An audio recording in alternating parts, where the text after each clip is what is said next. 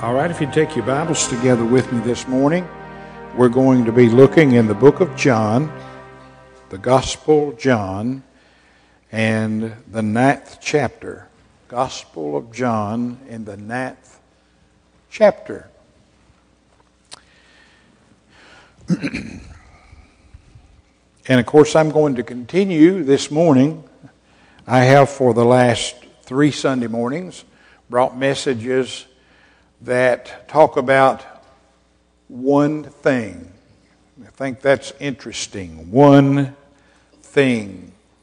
And that sure will bring our focus down when we're reading and studying the Bible. And I'm going to do that again this morning. This 9th chapter of the book of John is a story about a man that was born blind. Born blind. And of course, he met Jesus. Jesus healed him. And in this chapter, and I'll point out this part of the verse first, then I'll read several verses. Verse 25, as the Lord adds His blessing to His word as He sees fit this morning, it says this, He answered and said, whether he be a sinner or no, I know not. And then here's the statement, one thing I know, that whereas I was blind, now I see. One thing I know. He talks about something he didn't know here in this conversation with these Pharisees pertaining to Jesus. They were accusing him of being a sinner. A sinner because he healed this man on the Sabbath day. And of course, we might imagine a man that was born blind, and of course they were relegated to being a beggar in order to live, and we wouldn't imagine that he had any education or anything like that, so he could speak as all of us could this morning. There are things we don't know. There's a whole lot we don't know. And the older I get, the more I study the Bible, the more I find out I don't know. And so he said that, but he said, and this is a statement, one thing I know, I was blind and now I can see. Isn't that amazing? Now let's back up and read some of these verses of the chapter. I'm sure most of you are familiar with everything that's here, but we'll begin in verse number 1 and read the first 7 verses first. And here's what it says, and as Jesus passed by, he saw a man which was blind from his birth. And his disciples asked him, saying, Master, who did sin, this man or his parents, that he was born blind? And Jesus answered, Neither hath this man sinned, nor his parents, but that the work of God might be made manifest in him. I must work the works of him that sent me while it is day. The night cometh when no man can work. As long as I'm in the world, I'm the light of the world. And when he had thus spoken, he spat on the ground and made clay of spittle and anointed the eyes of the blind man with clay and said unto him, Go wash in the pool of Siloam, which is by interpretation sent. And he went his way, therefore, and washed and came seeing. Somebody might ask, well, did Jesus need to do that, make clay? Couldn't he just heal him? Yes, he could. But oftentimes in the Scripture we find stories that require an act of faith and an act of obedience in order to be healed here. Then I jump down to verse number 13, and it says here, and they brought to the Pharisees him that aforetime was blind, and it was on the Sabbath day when Jesus made clay and opened his eyes. Then again the Pharisees also asked him how that he received his sight, and he said unto them, He put clay upon mine eyes, and I washed and do see. Therefore said some of the Pharisees, This man is not of God, because he keepeth not the Sabbath day. Others said, How can a man that is a sinner do such a miracle? And there was division among them. And then I will read verse 24 and 25 again. And it says this, Then again called they the man that was blind, and said unto him, Give God the praise. We know that this man is a sinner. And verse 25, And he answered and said, Whether he be a sinner or no, I know not. One thing I know, that whereas I was blind, now I see. And then I want to read verse 39. Verse 39 says this, And Jesus said, For judgment I am come into this world, that they which see not might see, and they that which see might be made blind. Isn't that something? They that see might be made blind. Now, this morning, I think this is one of the most impressive one thing of all them that I've read. And as I've shared with you, I found about 16 of them in the Bible. Probably half of them would be a setting whereby we could learn from them and be blessed by them. But this one, to me, is probably the most impressive of all because of what I believe that it says. And I believe this morning that this healing of this blind man, giving him sight, is a picture of salvation, is being saved. And I'm going to go to an effort this morning to bring that out and point that out.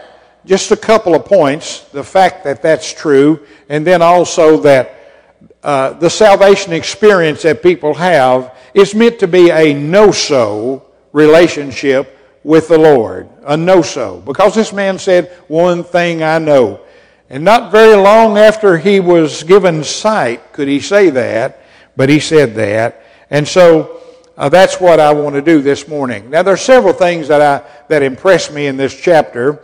It was awful hard for me to develop a message this morning from that statement that he made and not to think about some of the other things that are in this chapter, and they are impressive. One is that not all suffering or not all conditions that happen to people are bad or because of sin. And that's an interesting thing that Jesus said there. Of course, the first thought of his disciples was, who sinned here for this bad thing to happen?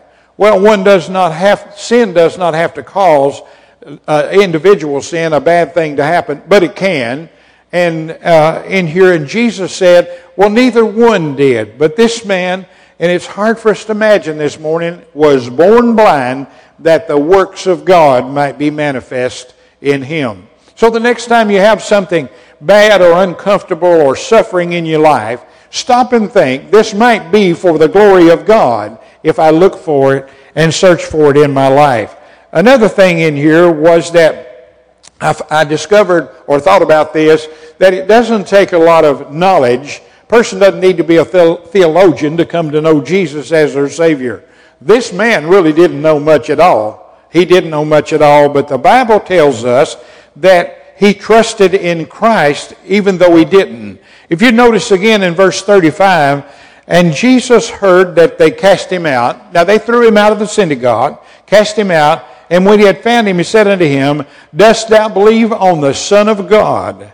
And he answered and said, Who is he, Lord, that I might believe on him? And Jesus said unto him, Thou hast both seen him, and it is he that talketh with thee. And he said, Lord, I believe, and worshipped him. It doesn't take a lot of knowledge to be able to come to Christ. And of course, we know that probably after that he didn't have a lot either, but he would have grown in his knowledge of the Lord. Now, one thing that I want to do, and I think this is needful, and so I'm going to make an effort to do this. And I'll be sharing with you some statements in the Bible or passages of Scripture that bear this out. I think everybody understands that's read the Bible very much or listened to it taught or preached, understands that the Bible uses the analogy of blindness to picture the condition of the unsaved, that they are blind. They are blind. Even though they may be able to see with their eyes, the Bible says they're blind. Spiritually they are. we know that the Bible teaches it very clearly. And also we know that the relationship that's developed between us and the Savior when we come to a saving knowledge of Him is like having light to shine upon a person and their eyes being open and their ability to see. Now, I don't have to explain that to you if you know the Lord this morning, because you understand what that miracle is all about. And I think I need to do this. I think I need to do it because of a couple of songs. And, of course, when I begin to look at this, they both come to my mind. One that everybody's familiar with, Amazing Grace, how sweet the sound that saved a wretch like me. I once was lost, but now I'm fine. What's the rest of it? Was blind, but now I see. Isn't that amazing? And then I thought of another one that I'm familiar with, and it's not in our songbook. I wish it was, because I really like the song. And it says, "The light of the world is Jesus." And part of that goes, "Ye dwellers of darkness, with sin-blinded eyes, the light of the world is Jesus. Go wash at His bidding, and light will arise. The light of the world is Jesus. Come to the light, 'tis shineth for thee." And the songwriter changes "thee" to "me." "Sweetly the light has shined upon me. Once I was blind, but now I can see. The light of the world is Jesus." You didn't know you was going to come to church today and the preacher sing to you? Well, I'll just keep doing it if you want me to. No, just kidding. But anyway, those songs, what did the songwriters have in mind when they penned the words of those songs? They had in mind this experience of this blind man and his statement that he made, "Once I was blind, but now I can see." Now, one thing I'm going to do to bear that out is I'm going to read some scriptures in your hearing. I'm not going to ask you to turn to them because there's several of them. I'll give you the text if you take notes. You can write them down, or I'll give them to you later if you miss that. And they bring this point out, these scriptures do. First one I'm going to share with you is from Matthew chapter 15 and verse 14. And Jesus is talking about those scribes and Pharisees leading people. And here's what He said: "Let them alone. They be blind leaders of the blind. And if the blind lead the blind, both shall fall into a ditch." Now, these people were not, that He's talking about, they hadn't lost their physical vision. They were able to see. But Jesus is making a point. Even though they were able to see, they were not able to see. You see what He's saying there by that? And of course that's the case. And I'm afraid that a lot of our world is full of the blind leading the blind. And He says here they both fall into a ditch. Another verse of Scripture is, this one is found in 2 Corinthians chapter 3 and verse 14.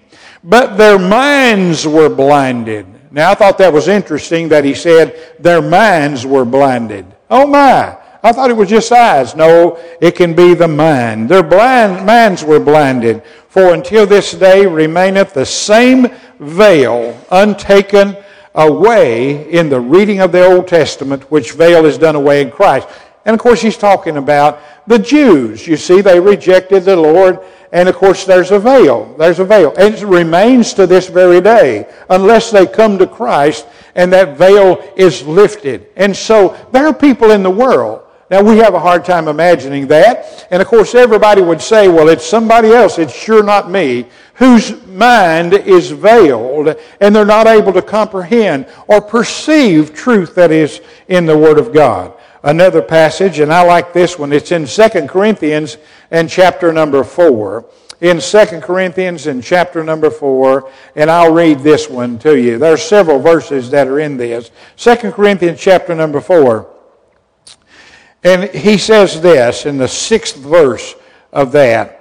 He says, "For God who commanded the light to shine out of darkness hath shined in our hearts to give the light of the knowledge of the glory of God in the face of Jesus Christ." Now, if you're saved this morning, and I'm going to share with you in a moment that you ought to know it. You should know it. That's what one of the lessons that is in this. If you're saved this morning, guess what's happened to you? I can tell you what's happened to you. He has commanded the light to shine out of darkness and has shined in our hearts to give light of the knowledge of the glory of God in the face of Jesus Christ. Isn't that amazing?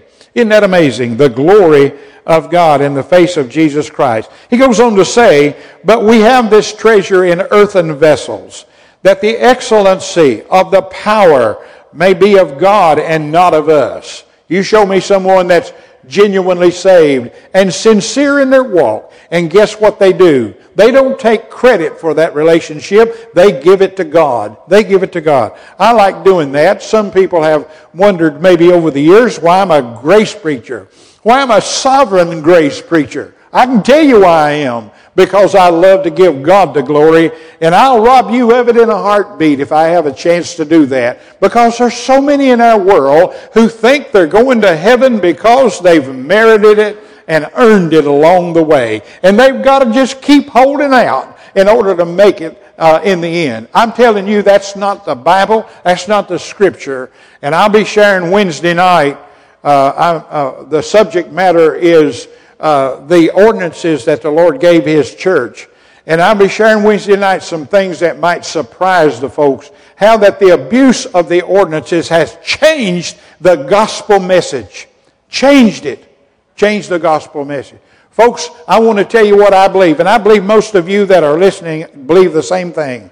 That we are saved by grace through faith in the finished work of Jesus Christ, plus nothing, minus nothing. You can't add anything to that. You can't take anything away from that. And I will tell you that most of the so-called religious world, or in this country anyway, believe that you have to add to it. You add to it.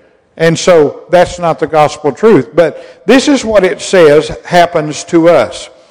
He goes on to say, we are troubled on every hand, on every side, yet not distressed, and perplexed, yet not despair, persecuted, not forsaken, cast down, and not destroyed. Always bearing about in our body the dying of the Lord Jesus Christ. And on he goes. And so he speaks of the relationship there that we have with Him. And then there's another passage I'd share. This is in Ephesians chapter 4 and 18. And remember, these are verses of Scripture that bear out the points that I'm making. Having the understanding darkened, being alienated from the life of God through the ignorance that is in them because of the blindness of their heart. Now remember he mentioned blindness of the mind? Well, he's talking about blindness of the heart. You know, oftentimes I've been asked this question. Well, why does this person or that person never come to Christ? Why do they hear the gospel over and over and never come to Christ? The Bible answers that very clearly. There are those who have an issue with the blindness of their heart and the blindness of their mind. In the book of 1 John chapter 2 and verse 11 says this, but he that hateth his brother is in darkness and walketh in darkness and knoweth not where he goeth, because the darkness has blinded his eyes. The Bible is full of illustrations of that. How that when the Lord gives someone life, He gives them light. They're able to see.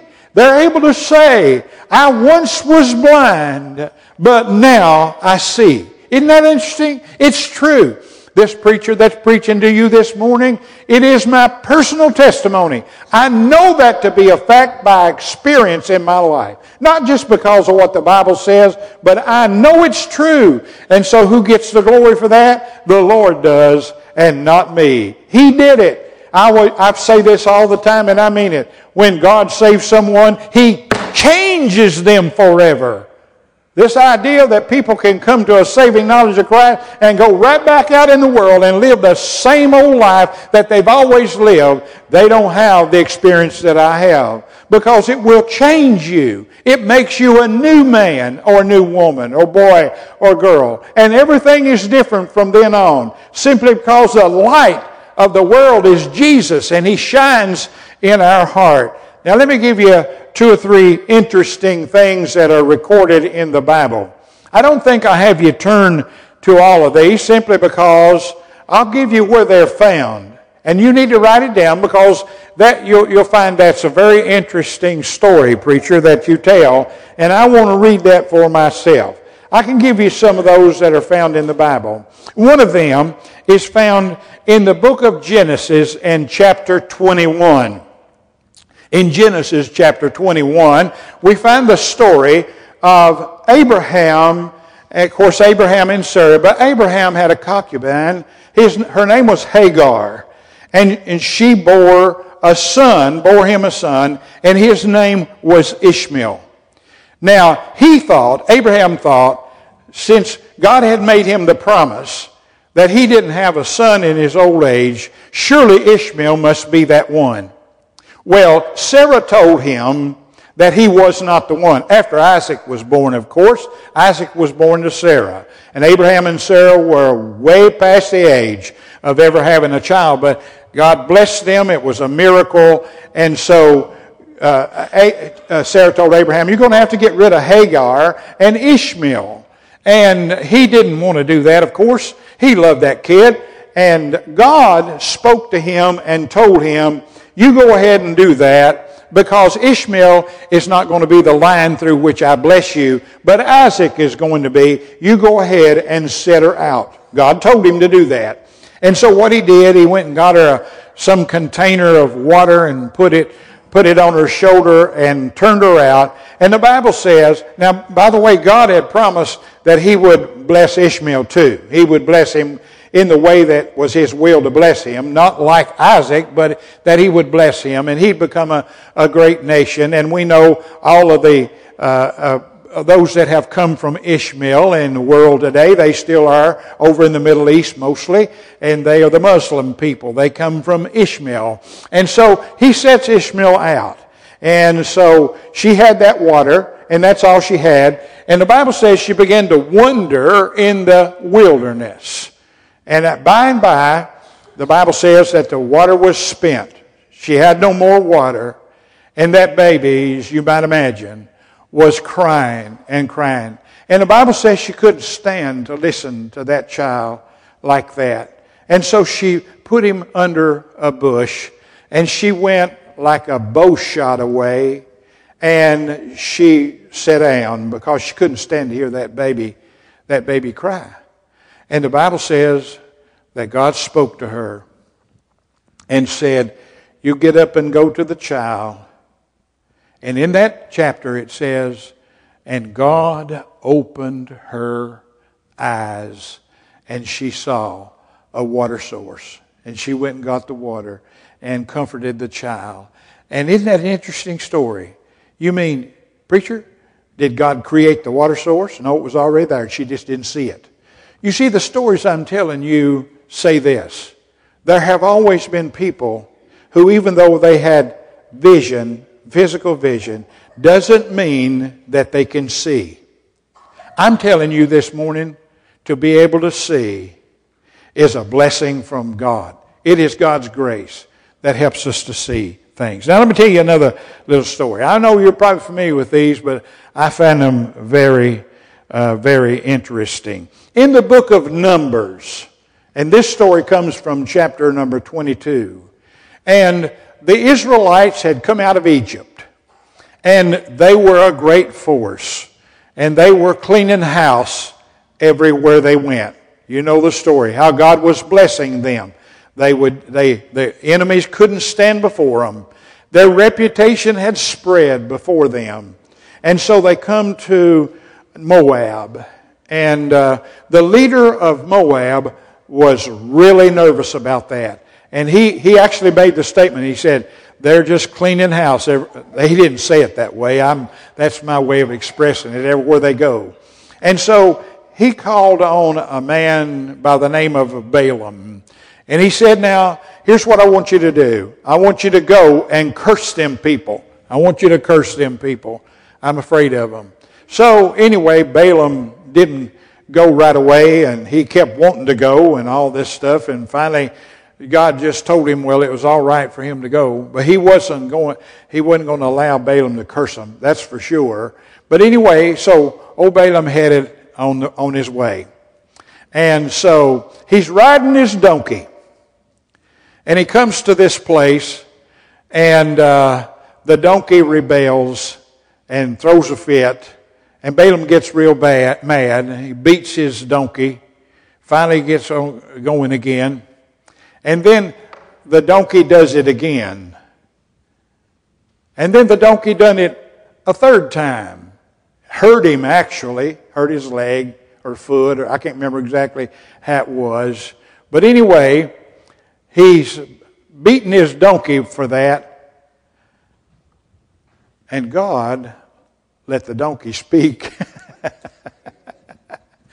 Every time I get to feeling like I might be important as a preacher, I think about that story. I must not be nothing. If God can let a donkey speak, surely I must not be nothing. But anyway, the donkey did speak to him, and then he had no idea why this was happening. But the Bible says that God opened his eyes, and he saw the angel of the Lord standing there with his sword drawn. He had eyes. He had vision.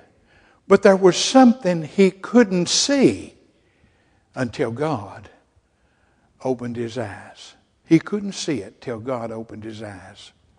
You know, I've thought about this a lot of times over the years. I've known a lot of people, as you might imagine. I've known a lot of people. I've known people who some might think, well, they're the ignorant class of our world. They just don't know much, you know. And they may not be educated or whatever, but they just don't seem to know. I've told you stories about some of them that I've known before. Some people that were so well grounded in the Word of God and couldn't read. Couldn't read a word. I told you a story about a deacon in one of the churches I pastored, and he was going with me to visit. And he brought up this discussion, and we were talking, and my little New Testament was laying there, and I picked it up, and I said, turn to such and such a passage and read this. This answers the question. And he said, preacher, I can't read. But he was you just wouldn't believe how well grounded he was in the Word. I said, how in the world then have you become like that? He said, preacher, I have to listen better than most. I have to try to remember better than most. And my little wife has read the Bible to me every night before we go to bed and told me how many years. You see, it shouldn't hinder anybody. But I've known people. I remember one that I would take back and forth for his cancer treatment, and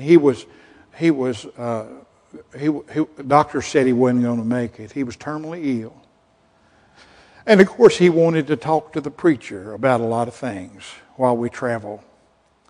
And I was so amazed at the insight that man had, the depth of understanding. I never will forget those conversations that we had traveling back and forth. You see, there are people who can see, but then again they can't. And there are people that you might think should know this or that or the other, and they know. Oh, it's amazing how much knowledge that they have. Then I want to share another one with you, and I think this is the most important one, and I've preached from it before. But it's in the book of 2 Kings, and it's the 6th chapters where this story is. And the Bible tells that Syria was coming down and attacking the Israelites. And this was during the time of the prophet Elisha. And every time the king of Syria would make a plan and tell his troops, we're going to go and we're going to encamp in a certain place, and we're going to set up and fight the Israelites in this particular place. And every time he'd do that, the Israelites would know what the plan was, and they would avoid being caught in a trap. And he finally come to the conclusion. He called his people together and he said, who is it among us that's a traitor? Who is it that's on Israel's side? And somebody spoke up and said, there's a prophet in Israel, and he knows your discussion in your bedroom. The Bible actually said that. Bed chambers is what it says. But he knows all your plans. So the king of Syria said, well, I want you to find out where he is, and I want you to fetch him. I want you to go get him. So they did. He was in a town called Dothan, I think.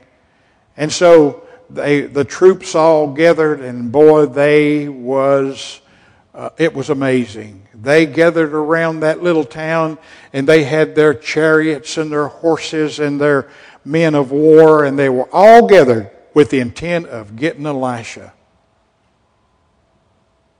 And so that morning, the servant of Elisha came out and looked and saw that and said to Elisha, oh, what are we going to do? He thought, man, we're in trouble. And the Bible says Elisha prayed and said, Lord, open his eyes and help him to see. And when the Lord opened his eyes and he looked, there was encamped chariots of fire. And he said, greater is that's with us than they that is against us. And he couldn't see that. Elisha knew it was true, but he couldn't see that God had sent his warriors to save Elisha. And then God opened his eyes that he could see it. And then the Bible says, when they came, Elisha prayed, Lord, strike them blind. And God struck them blind. They couldn't see, couldn't tell where they was going. And Elisha led them to an Israeli town and said, what do we do? Just kill them all or whatever? And they said, no, give them their vision back and let them feed them and let them go. Isn't that something? But those stories talk about that kind of thing. And one of my favorite places, and you can turn to this one, it's in the book of Luke. In the book of Luke, and it's in chapter 24. And I know you've thought about this a lot of times.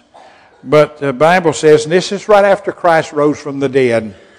And two of his disciples, the Bible says in verse 13, two of them that same day went to a village called Emmaus, which was from Jerusalem about 60 furlongs. And they talked together of all the things which had happened. And it came to pass that while they communed together and reasoned, listen to this, that Jesus himself drew near and went with them. And the 16th verse says, but their eyes were holden that they should not know him. Their eyes were holden that they should not know him. And he said unto them, what manner of communication are these that you have one with another as you walk, and are sad? And of course they were sad because they knew that Jesus had been crucified. And then I would call your attention to verses 31. Verse 31. And verse 30 says this. And it came to pass as he sat at meat with them, and took bread, and blessed it, and brake it, and gave it to them. Verse 31. And their eyes were opened, and they knew him. That happened to me. That happened to me 58 years ago. My eyes was opened, and I knew him. And he vanished out of their sight. And verse 32, and they said one to another, did not our hearts burn within us while he talked with us by the way, and while he opened to us the Scriptures? Preacher, how do people understand the Bible? By whatever degree we understand the Bible this morning, I'm telling you, I know where it come from. I know exactly where it come from. Well, I need to hurry up. I got a bunch more, but I don't have time to share them with you. I think you get the point. I want to make this point, though. The Bible teaches us that personal relationship with Christ should be a no-so relationship. Just like this man said, I know I was blind, and I know now I can see. It is a no-so relationship. May not be at the very first. I'm sure many of you could share when I first come to the Lord. I'm like this blind man. I didn't know much. But as time went on, I come to know for sure that I was a child of God. The Bible says in 2 Corinthians, in the 13th chapter, it says, I'll turn there because it slipped my mind, as so many other things do occasionally. But 2 Corinthians in the 13th chapter, it says this in the verse 5. Examine yourself whether you be in the faith. Prove your own self. Examine yourself. You know, the Bible says this, and I'm going to turn to this in 1 John chapter 5, and I like this, in the 5th chapter of 1 John, and it says, I'll start reading in verse 10. And he that believeth on the Son of God hath the witness in himself. Where is the witness? In himself. And he that believeth not, God has made God a liar, because he believeth not the record that God has gave of his Son. And this is the record that God has given to us, eternal life, and that life is in his Son. And he that hath the Son hath life, he that hath not the Son hath not life. These things have I written unto you that believe on the name of the Son of God. Listen to this, that you may know that you have eternal life. Are there ways of knowing it? I read that passage of Scripture a while ago about faith. Well, can I know by my faith? You sure can, because you know what the Bible says? Faith without works is dead. You mean, preacher, the Bible says if I'm saved, I ought to be interested in good works. Remember the series that I preached, just finished a few weeks ago, that he's redeemed unto himself a peculiar people zealous of good works. Am I zealous of good works in myself? No. The flesh won't produce that. Only the Spirit. And the Bible says that the Spirit bears witness that we're saved. Did you know that? The Bible says, Paul did in Romans chapter 8, as many as that are led by the Spirit are what? The children of God. And the Spirit beareth witness that we are the children of God. And so we should know that. We should know that. And I want to tell you that, of course, there's many other ways that we might know that by our obedience. And I can do this real quickly in the 14th chapter of John. Listen to these words. Jesus said, he that hath my commandments and keepeth them, he it is that loveth me. And he that loveth me shall be loved of my Father, and I will love him and manifest myself unto him. He went on to say in the 23rd verse, if a man love me, he will keep my words, and my Father will love him, and we will come unto him and make our abode with him. The Bible says that clearly, that we are obedient. Okay, I'm preaching to some obedient people. Why are you obedient? I know why you're obedient. You're not obedient because of the flesh. You're obedient because of what God has done in your heart. He opens the heart. And we know we're saved by our love for the brethren. Jesus said, by this shall all men know you are my disciple, because you love the brethren. You love them. And on and on and on. Our love for the Word of God. Just read Psalms 119 over and over and over. The psalmist talks about his love for the Word of God. People don't love the Word of God that don't know Jesus. But people that know Him truly love the Word of God. There's a lot of ways that we know that He proves Himself and shows Himself to us, and we can know we're saved. Oh, isn't it wonderful? I can tell you personally and sincerely, I once was blind, but now I see. I once was blind. Now maybe somebody here, the Lord has been showing you some things in your life. You do know that's how you come to the Lord.